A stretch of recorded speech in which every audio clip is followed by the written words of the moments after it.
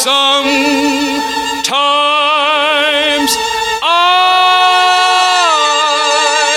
wonder why I spend the lonely night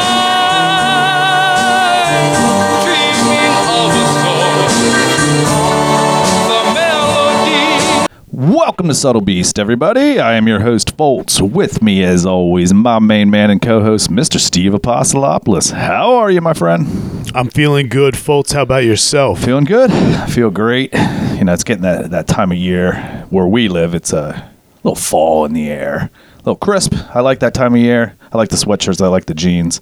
And it feels good when you're breathing that cold air. It is. And it's refreshing to just go outside in this time of year. And we have small kids, so it's a lot of fun during this time of year. It makes you want to go camping. It does make you want to go camping, which me and Steve have been talking a lot about lately.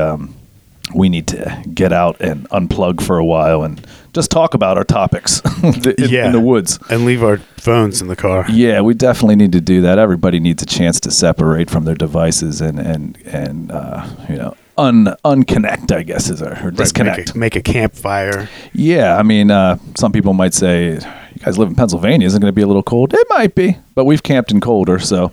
Oh, yeah. But, so basically what we're doing is we just need to, get out there and refresh our souls. Right. I mean, a lot of heaviness over the last 7-8 months and, working on the podcast, even though it's a joy to us, it can be stressful at times, being like, well, how are we going to make this connection? And different things of that nature. So just being under the stars, having that campfire roar behind you and allowing nature to kind of suck the toxins of daily life out is perfect. Well, I mean, and there is a theory out there called grounding, which people say that human beings need to do from time to time. Is you take your shoes and your socks off and you just literally can go stand in the grass and you're connecting with the earth and you're connecting with the vibration and everything that the earth has to offer. If that is something that you choose to believe in, just because we don't believe in something doesn't necessarily make it not true, but it also happens, the sea will call your name and you feel as if you're drawn to the sand. You take your shoes and socks off, get your toes down in the sand, get into the ocean and feel that tidal force, and it connects you again. Yeah, and it just, again, is it cleansing palette of the soul, if you will. And some people will say, well, I'm a beach person, or or I'm more of the mountains. I'm both, actually. I need both in my life. Ideally, I wish I could have a house that ocean front in the front yard, and in the backyard had about 100 acres of just wooded area and streams and such, because that to me would be serenity. That's what it would be to me, to complete my soul, for the lack of a better term, on a day-to-day basis, to be able to have the option of both. But having said that, if you listen to one of our recent episodes on cloning that we did, where they're experimenting on people cloning animals and humans, right, Steve? Right. We went down the rabbit hole for that one. We did a little bit on GMOs, and then we went into cloning and the procedures that you would go through, Dolly the sheep, and what they did with an actual clone. And it got Foltz and I talking, after the show and since then, and probably during the show a little bit about you get a clone and you can make like the vessel, the physical, the meat suit. Yeah, the meat suit. But you're not going to be able to clone the inside or the soul. Right, your soul or your consciousness or the energy within, however you describe it. If you would do a clone, does that have a separate consciousness just because it's your meat suit, or does it have a separate one, or does it have a split one? Is it partly you, and if it is it the good part of you and the bad part of you, or is it like if you had a pill splitter and you split a pill down the middle, it would be the same effect. It would be the same half of dosage, if you will. So it'd be like a split personality of you, but would that be a good thing? And that's what we're going to talk about tonight. Steve, you have anything to add before we jump into that, or? Well, no, it was a concept that was kind of bothering us because there is a lot to take in when you're talking about cloning because of the genetics, and you could make it very close genetically to having the same personality as someone or the same soul as someone. But then we took it a step further and did more research on the soul and found out that there is an actual splitting of the soul. I'm going to say the title. It's called a twin flame. Yep, twin flame. And it's and basically what twin flame is what when you reach a certain ascension spiritually in what your human form. After the soul lives on, this right. You have energy your cannot meat be destroyed. Suit, right. You have your meat suit that your vessel that you travel through this world, and if you were able to gain a certain level of spirituality and join the light and the universal connection, there is a thing that can happen when your soul gets called upon to be on Earth, where it can split and go into two bodies. Right. So what we're going to cover in full is twin flame and what the good and bad things about your consciousness or your soul splitting in two and going into somebody that you ultimately maybe find attractive. Now, there is a difference between the twin flame and soul flame. So a soulmate, everybody's familiar with that term. Like, oh, that's my soulmate. And it's just like, well, when you look into these two, they are really, really different. And Steve, do you want to start us off? I sure do. So you've undoubtedly heard of the concept of a soulmate and perhaps even daydreamed about finding yours. Nevertheless, you may have dismissed the concept and you think that it's implausible or that it's a fantasy, and you have a relationship that just merely feels comfortable. The reality is that not only do soulmates exist, but it is possible to form even deeper connections. Experts call these matches twin flames. While twin flame relationships still face hardships and do not always last forever, they represent an important chance for happiness and growth. So, what exactly is a twin flame? How do you know if you've encountered your mirror soul? In this episode, we're going to explain the nature of the twin flame, and we're going to outline the most common signs that you have this type of bond with someone in your life. So next, we'll explore the 7 distinct twin flame stages that you're likely to experience in any twin flame relationship. Plus, consider what these stages will mean for you and your match. So we're going to go through this and just think to yourself, while we're going over these, I know that I could relate to them on a lot of levels. Not only with my current relationship, which is my wife, there's a lot of connections. But when reflecting back to when I was a younger man in different relationships that I got out of for a certain reason, when doing this research, I could see now why I did, and well, so just keep that in mind as we're going over it. So let's see. Now, sometimes discussed in terms of a mirror soul. Twin flame is sometimes discussed as a mirror soul or a soul connection. A twin flame is the other half of your soul. It's theorized that a soul can split into two after ascending to a high frequency. Thereafter, the soul lands in 2 different bodies. That freaks me out, man. I've never heard of that.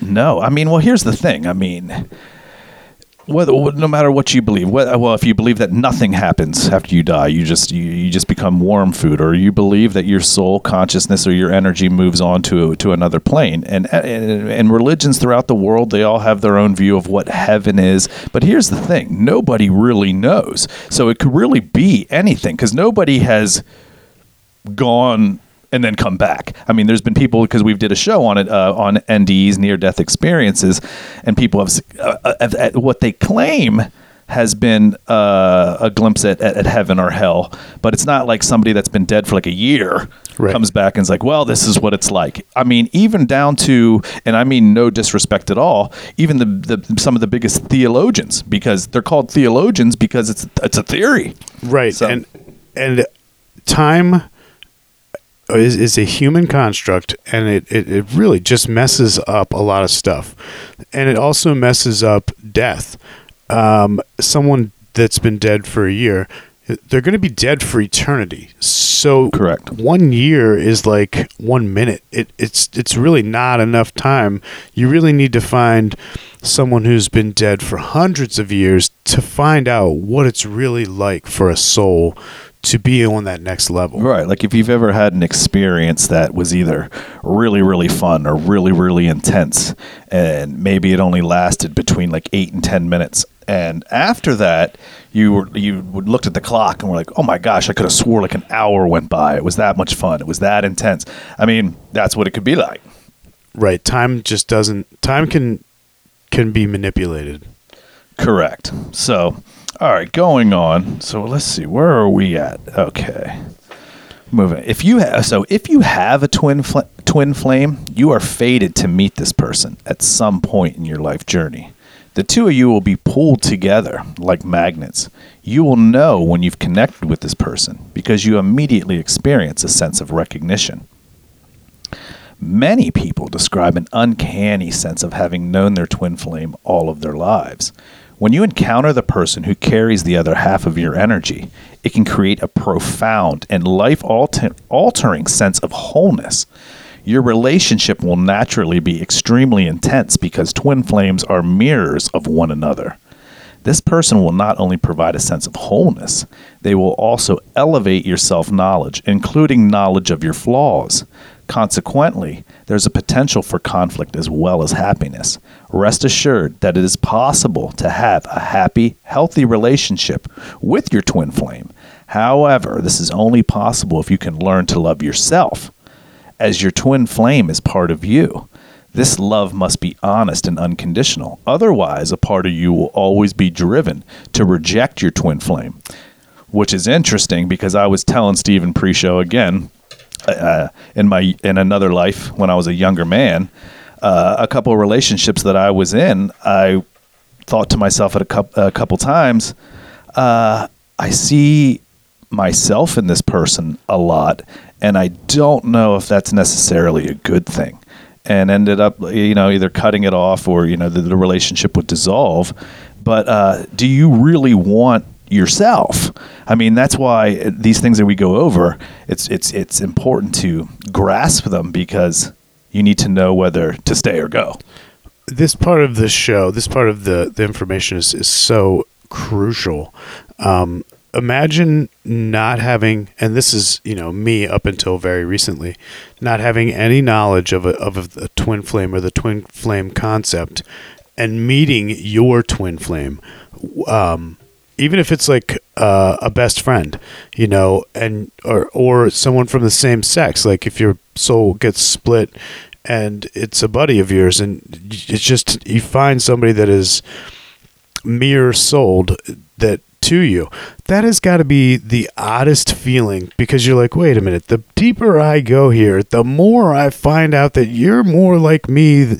It would be a weird rabbit hole to go down. It would be weird, but at the same time, it can be intoxicating. I'm sure. Because you're being drawn towards yourself, but at the same time, it's like, is it the bad part of myself? Or not to say that this person has all of your bad energy, but they have the same energy as you, and you're seeing the flaw, which again, like we covered, you need to recognize and love yourself unconditionally, or you'll never be able to do that with your twin flame. Which I think when I think about my wife, I think about her more as my soulmate versus my twin flame, because we didn't have the conflict that we're going to discuss in here, and I don't want to go into too much detail and get ahead of ourselves. But when I look at the definition of soulmate, and which we're not going to do that because we're concentrating on this topic, I think personally, and I don't know how Steve feels, but my wife to me is a soulmate versus the toxicity that can come along with being in a relationship with a twin flame. I concur, and I think it was out of design. I don't necessarily think. Well, first of all, I don't think people go out there looking for their twin flame. But I do think that if there is a twin flame those people would probably have contact in life. Somehow they would be drawn to each other. Yeah, because like attracts like, and in your energy, your soul would be like a overpowered magnet. Right, to that other soul, that other part of the soul. But I think by design, when my wife and I met, we realized that we weren't, totally opposite to the point where we couldn't find middle ground, but that we were differing enough to be interesting to each other. Yeah, and that's exactly how me and my wife are. To look at what we like to do separate as far as extracurricular activities, people would say, well, you guys are polar opposites, which is not a bad thing because, again, do you really want to be, if you're a fan of Seinfeld, worlds colliding, for a different term. And me and my wife talk about that. That's nothing I would say behind her back. It's just like, and she has no interest in some of the things I do. So sometimes jokingly, I like to say, don't find somebody who likes or loves the same thing. Find somebody who dislikes the same things. That way you have something in common that you could be like, okay, yeah, we definitely don't like that. All right, I'm going to go check this out over here. You have your time and vice versa.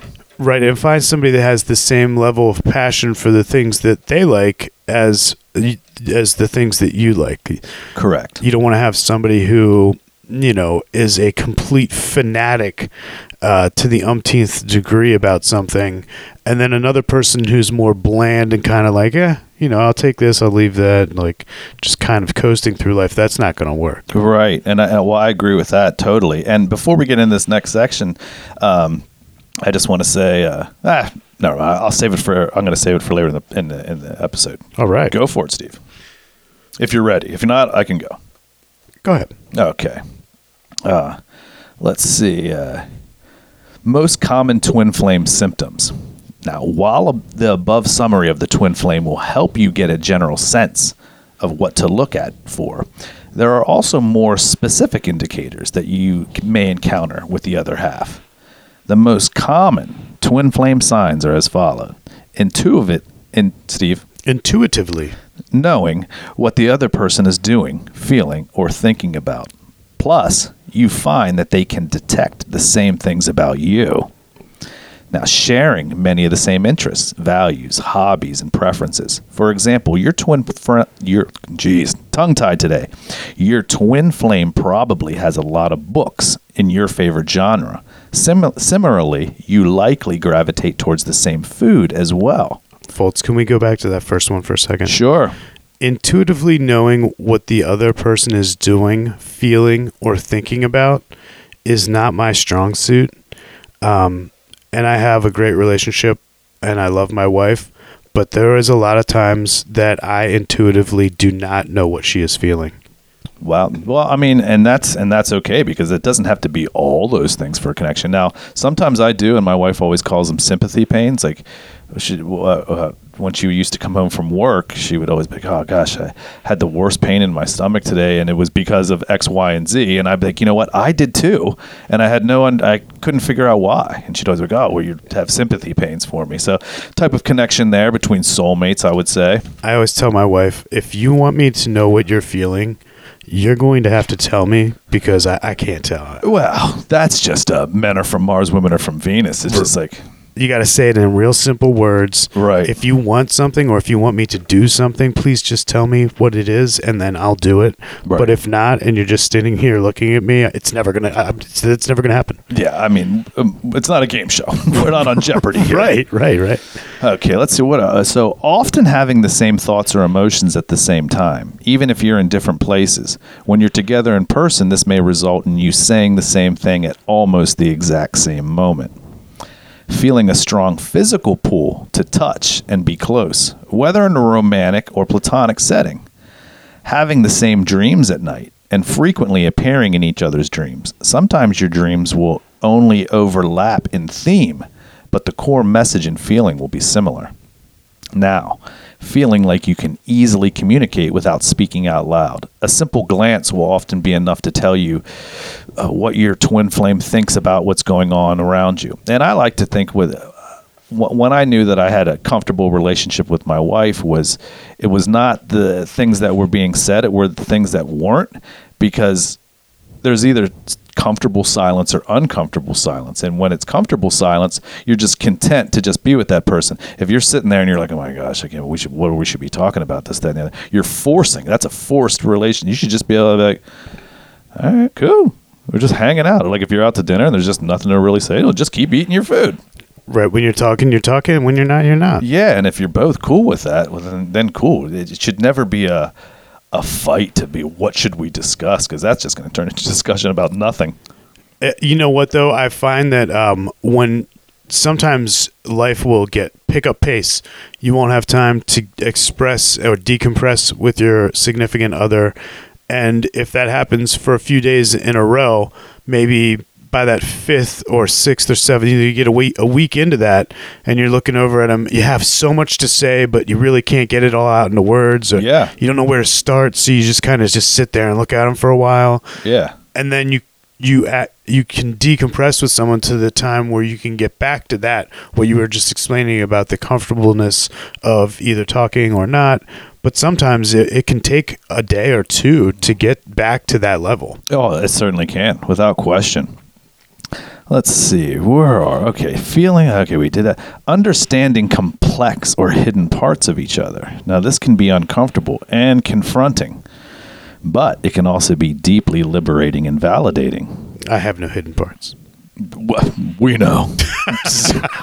Sharing some of the same vulnerabilities and weaknesses. You may see some of your old faults in your twin flame, or have some of your present difficulties highlighted by the way this person behaves. And bingo, that when I read that was like a light bulb that went off for me with past relationships. I was just like, oh. And then, after self-reflection, it was like, oh, it was me that I didn't like in these people, and I didn't want any more of me. And you found yourself away. Yeah, I was like, I need to go be away with me.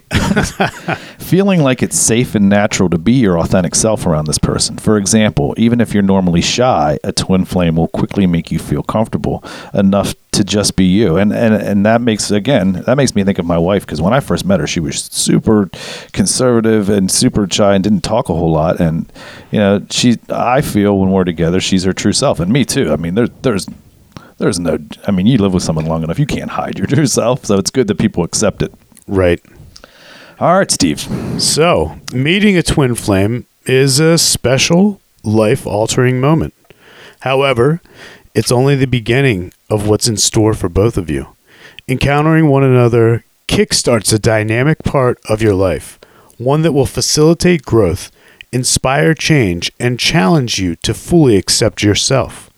Think of encountering your twin flame as the first step on a journey.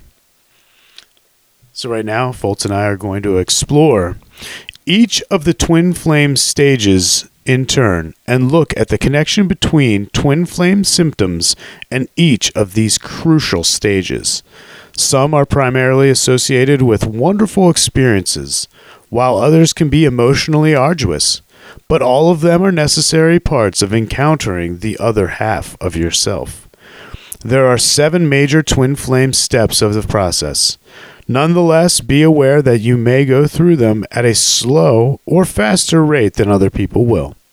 It's so interesting. Like that part there, it makes me think of, what people in religious circles will say on Judgment Day. It's just going to be you standing there, so you just have to deal with it. You're on your own. It's just it's so intriguing, and I have to say, going into this next part. And of course, feel free to add before we do. But going into this next part, if you find yourself in a relationship now and you're like, well, gosh, why isn't it working? We're compatible. We both care for each other and this and that. These next 7 stages, I mean, even to me as a married man, was like, wow, it's really enlightening to see, okay, well, maybe that's it. So hopefully we can shed a little bit of light and energy into your positive energy into your life by maybe just shedding a little bit of light and good energy. Right. If you're maybe listening to our podcast on a car ride, practice these. There's these kind of things are intuitive. Everybody kind of knows them, but you maybe gloss over that part of your life and forget about it. So bring this to the forefront of your mind. All right, so we'll tag team these and we'll discuss them as we break down each one. Now, the first one is what we call the search. The search stage involves a strong sense of yearning and an acute awareness that something is lacking in your life. Even if you've never really thought about soulmates and twin flames before, this is a stage at which you begin to believe that there really is a perfect match out there for you. In all likelihood, you'll doubt this feeling at first. You may feel unsure about what you should do with it, but at the deepest level, you'll find it impossible to shake the conviction that you'll meet the one. So, I mean, if this seems to be a common occurrence about, I would say more so in the female spectrum, they tend to think that, or they say their biological clock is ticking, or I have to be married by the time I'm age 30. I've heard that so many times, and it's just, I mean, but to each his own. But so if if you think you're getting up in years and it's like, oh, I'm never going to meet somebody, and then you just get this overwhelming sense of maybe peace, if you will, that, you know what? Maybe there is somebody out there for me. But then your old life and your old brain trying to protect you is like, well, no, there's probably not. So there's conflict going on. So then this is where the search begins. Is there or isn't there? It's true. It's kind of a battle in your mind. I'll throw in one little additional part. The search stage is also partly about preparing your life for the incoming arrival of your twin flame, even though you may not know why you're doing this. For example, you may start a journal, engage in therapy, or work to find closure after past relationships. On an unconscious level, you know that all these things are necessary if you are to welcome your twin flame.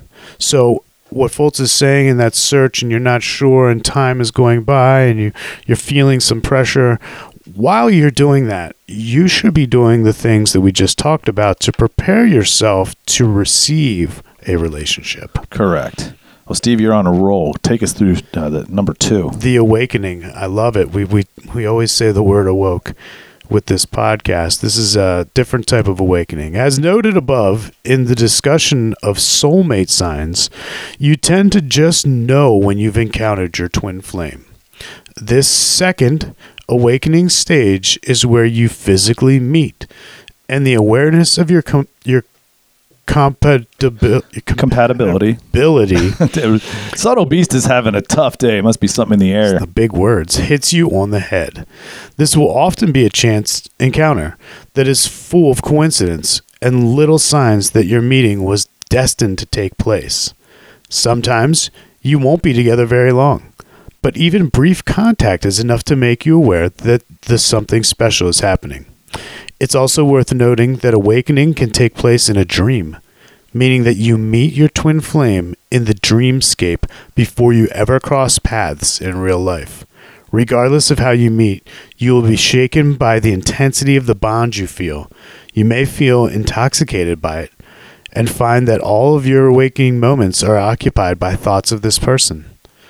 Yeah, I mean, and the awakening, pardon me for a second, the awakening is a crucial part because we didn't add this into our notes, but it's just something that I'm going to add because energy or souls or consciousness, they don't recognize human life marriage per se. So you could be a married person and then you could encounter your twin flame, and you know what?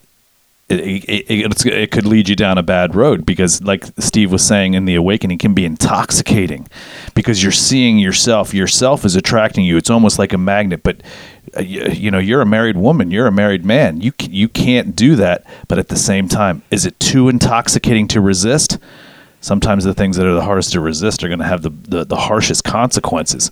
So always be aware of your situation and who you're around or who you're meeting.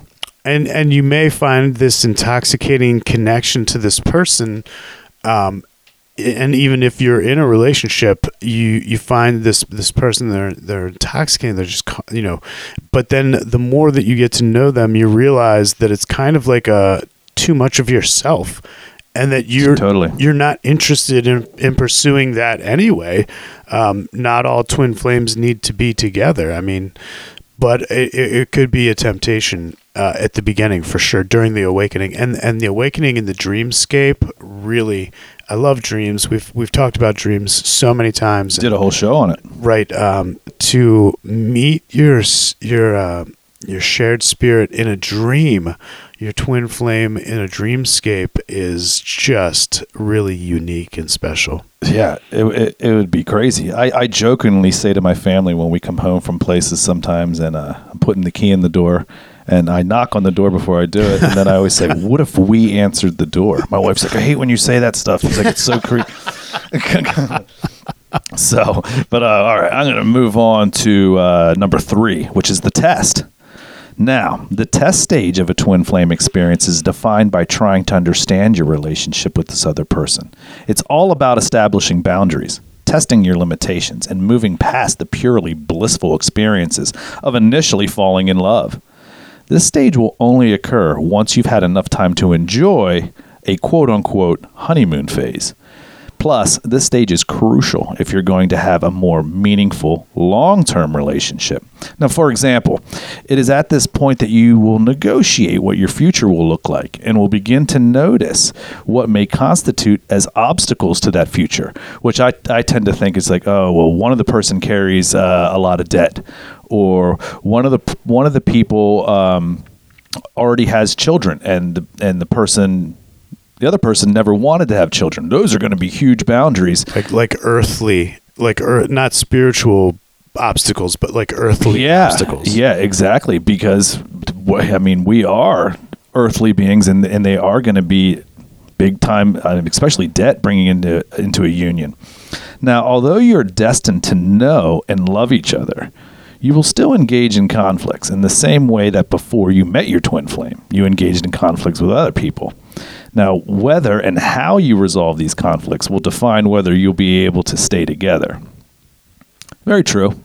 Very true. Yeah, the test is an important stage. You need to find your boundaries. You need to find your boundaries with yourself first, and then when you involve yourself with someone else, you need to create boundaries together. I tell people that very often.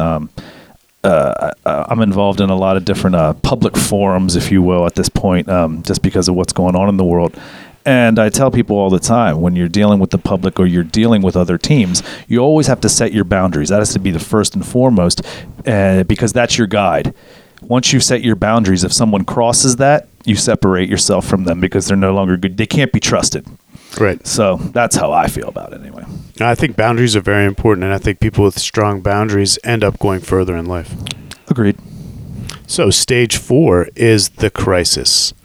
While twin flame love can be euphoric, it is also inevitably involves a crisis stage. While this often unpleasant, the good news is that it can also be a catalyst to a deeper and more stable bond in the longer term. This stage involves significant anxiety and worries about your bond with your twin flame. And the crisis can be just about anything.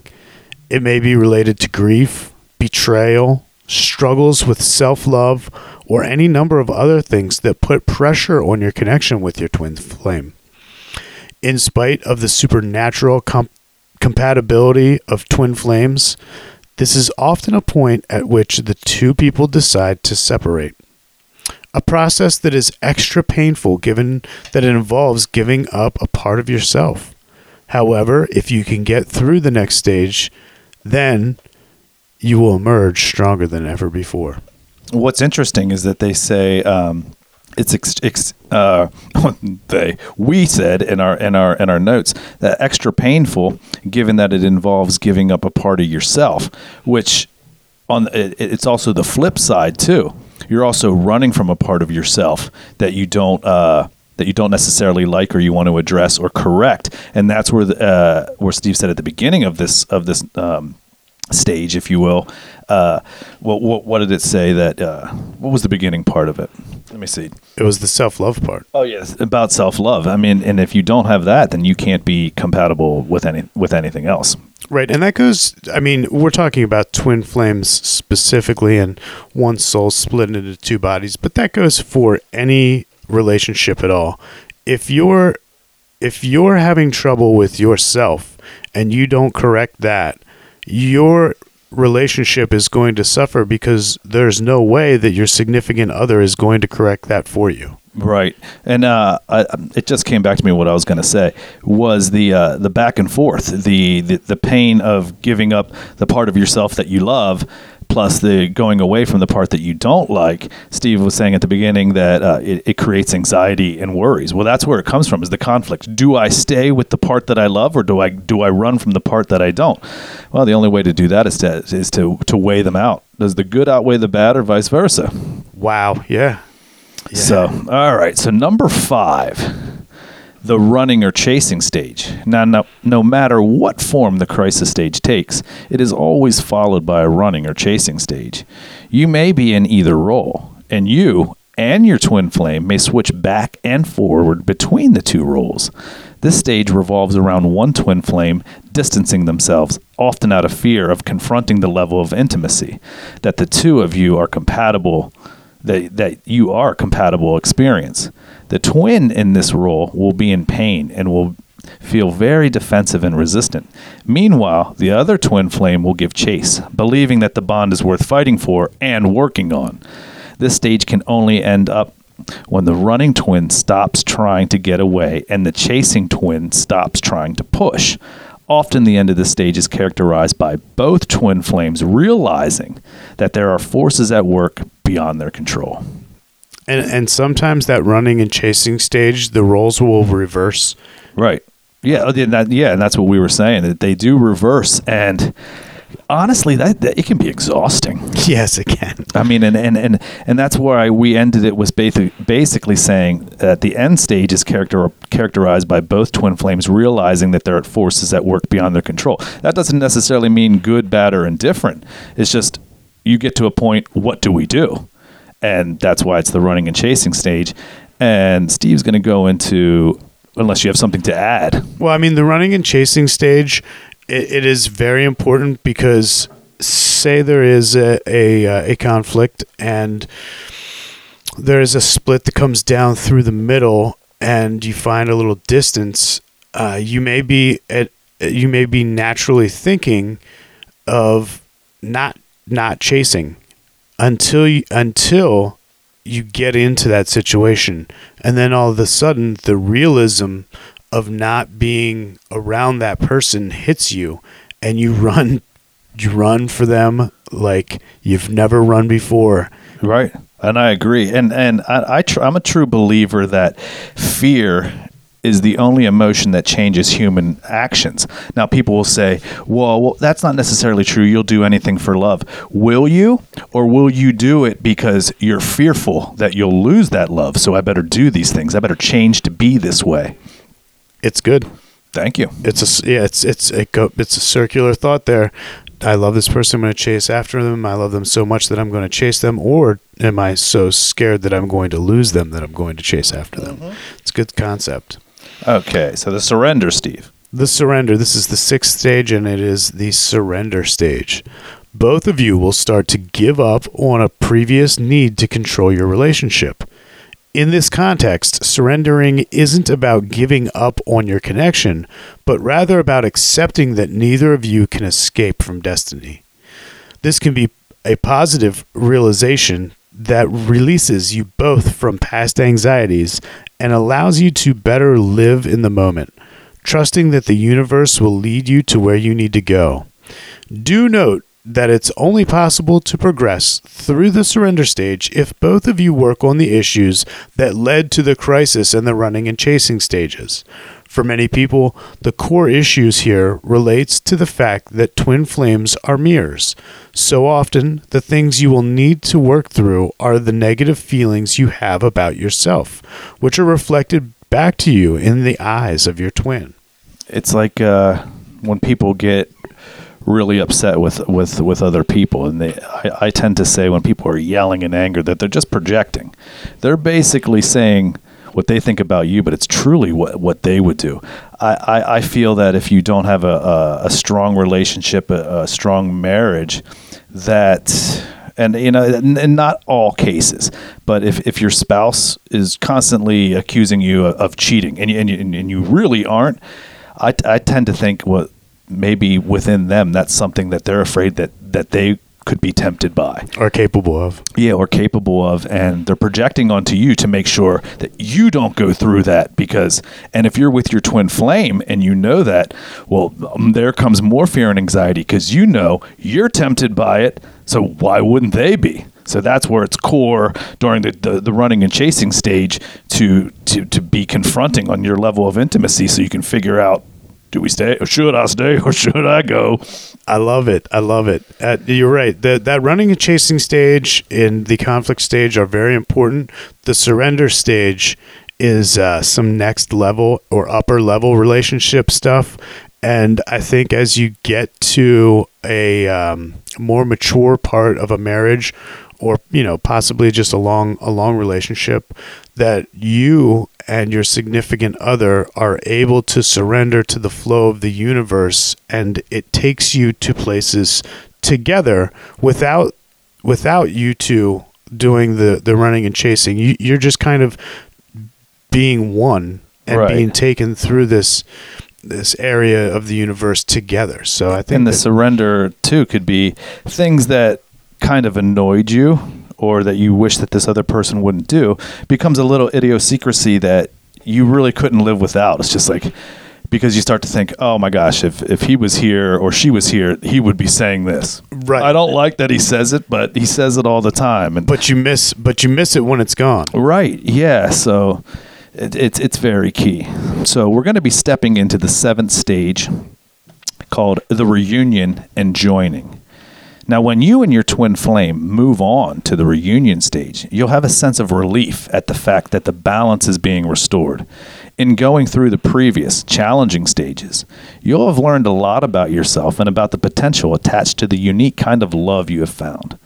For some twin flames, this reunion can be physical in nature. For example, the two of you may finally come back to the same space, agreeing to share a home, or finally physically consummating your bond. Now, irrespective of the particular form the reunion takes, it carries with it a sense of peace, acceptance, and reciprocity and understanding. If you can weather the more tumultuous parts of your journey, twin flame energy inevitably leads both parties to this joining stage. After the reunion, the hard work is over. All you need to do now is live, enjoying the sense of completeness that can only be found in each other's companionship. So, the very first time I took my current wife, my only wife, when the very first time I took my wife out on a date, I had, like I said, I had been in these relationships prior that were just gross and disgusting, and funny enough, so had she, and we were both sitting there basically telling each other all the things that we're looking for in the next relationship. Basically screening each other, just being like, let's not waste our time. And I was saying things like, look, I don't need another mother. I don't like asking permission to do things. If I want to make plans, I'm going to make them. Now, that's not to say that I don't check to see, hey, do we have any plans on a certain day? Now, if I know that we don't, it's not something I ask permission to do. And it's just something that I saw growing up in my family with my mom and dad. They just never really, they loved each other and they bothered with each other, but they didn't stop each other from doing what they wanted to do. And that was just something that was attractive to me. And I laid that on the table on the first date. It's been accepted to this day on both sides. I think it's important to have that initial, and I had it, and I've recently discussed it with my wife, that first interview. It went really well. Right. And I think it's important to lay all of that out. But one thing that I want to say is when it comes to spirituality and talking about your soul, like Foltz and I are today, it's so important. What do you call it? The meat sack?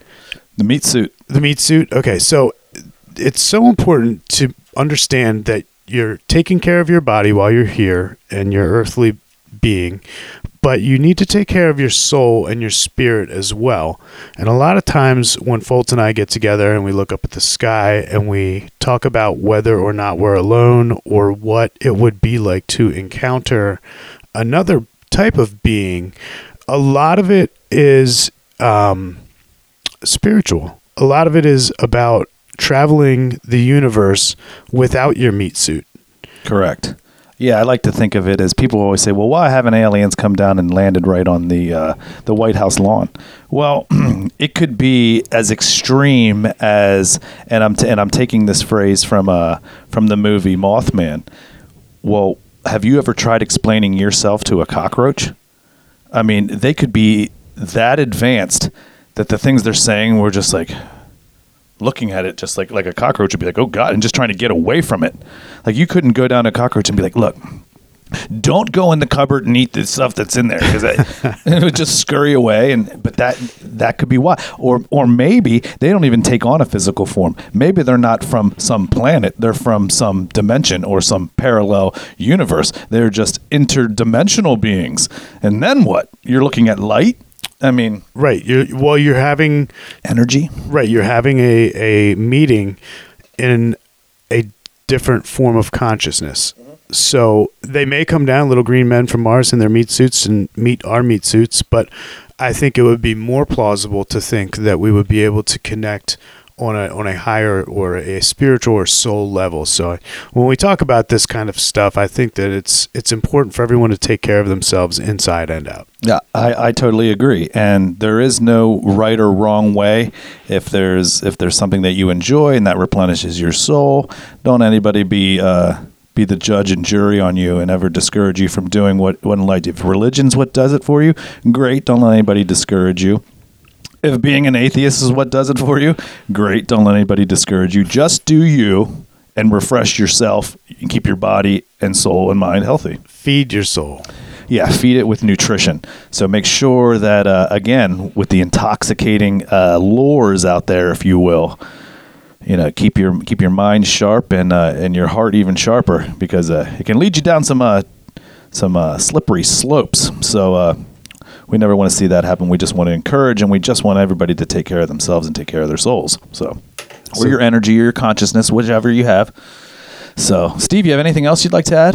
I definitely want to thank the audience. I'm having so much fun on this show, and thank you for listening, and thank you, folks. Oh, yeah. Thank you, Steve. This has been great. Steve and I have now been doing this for, 4 years?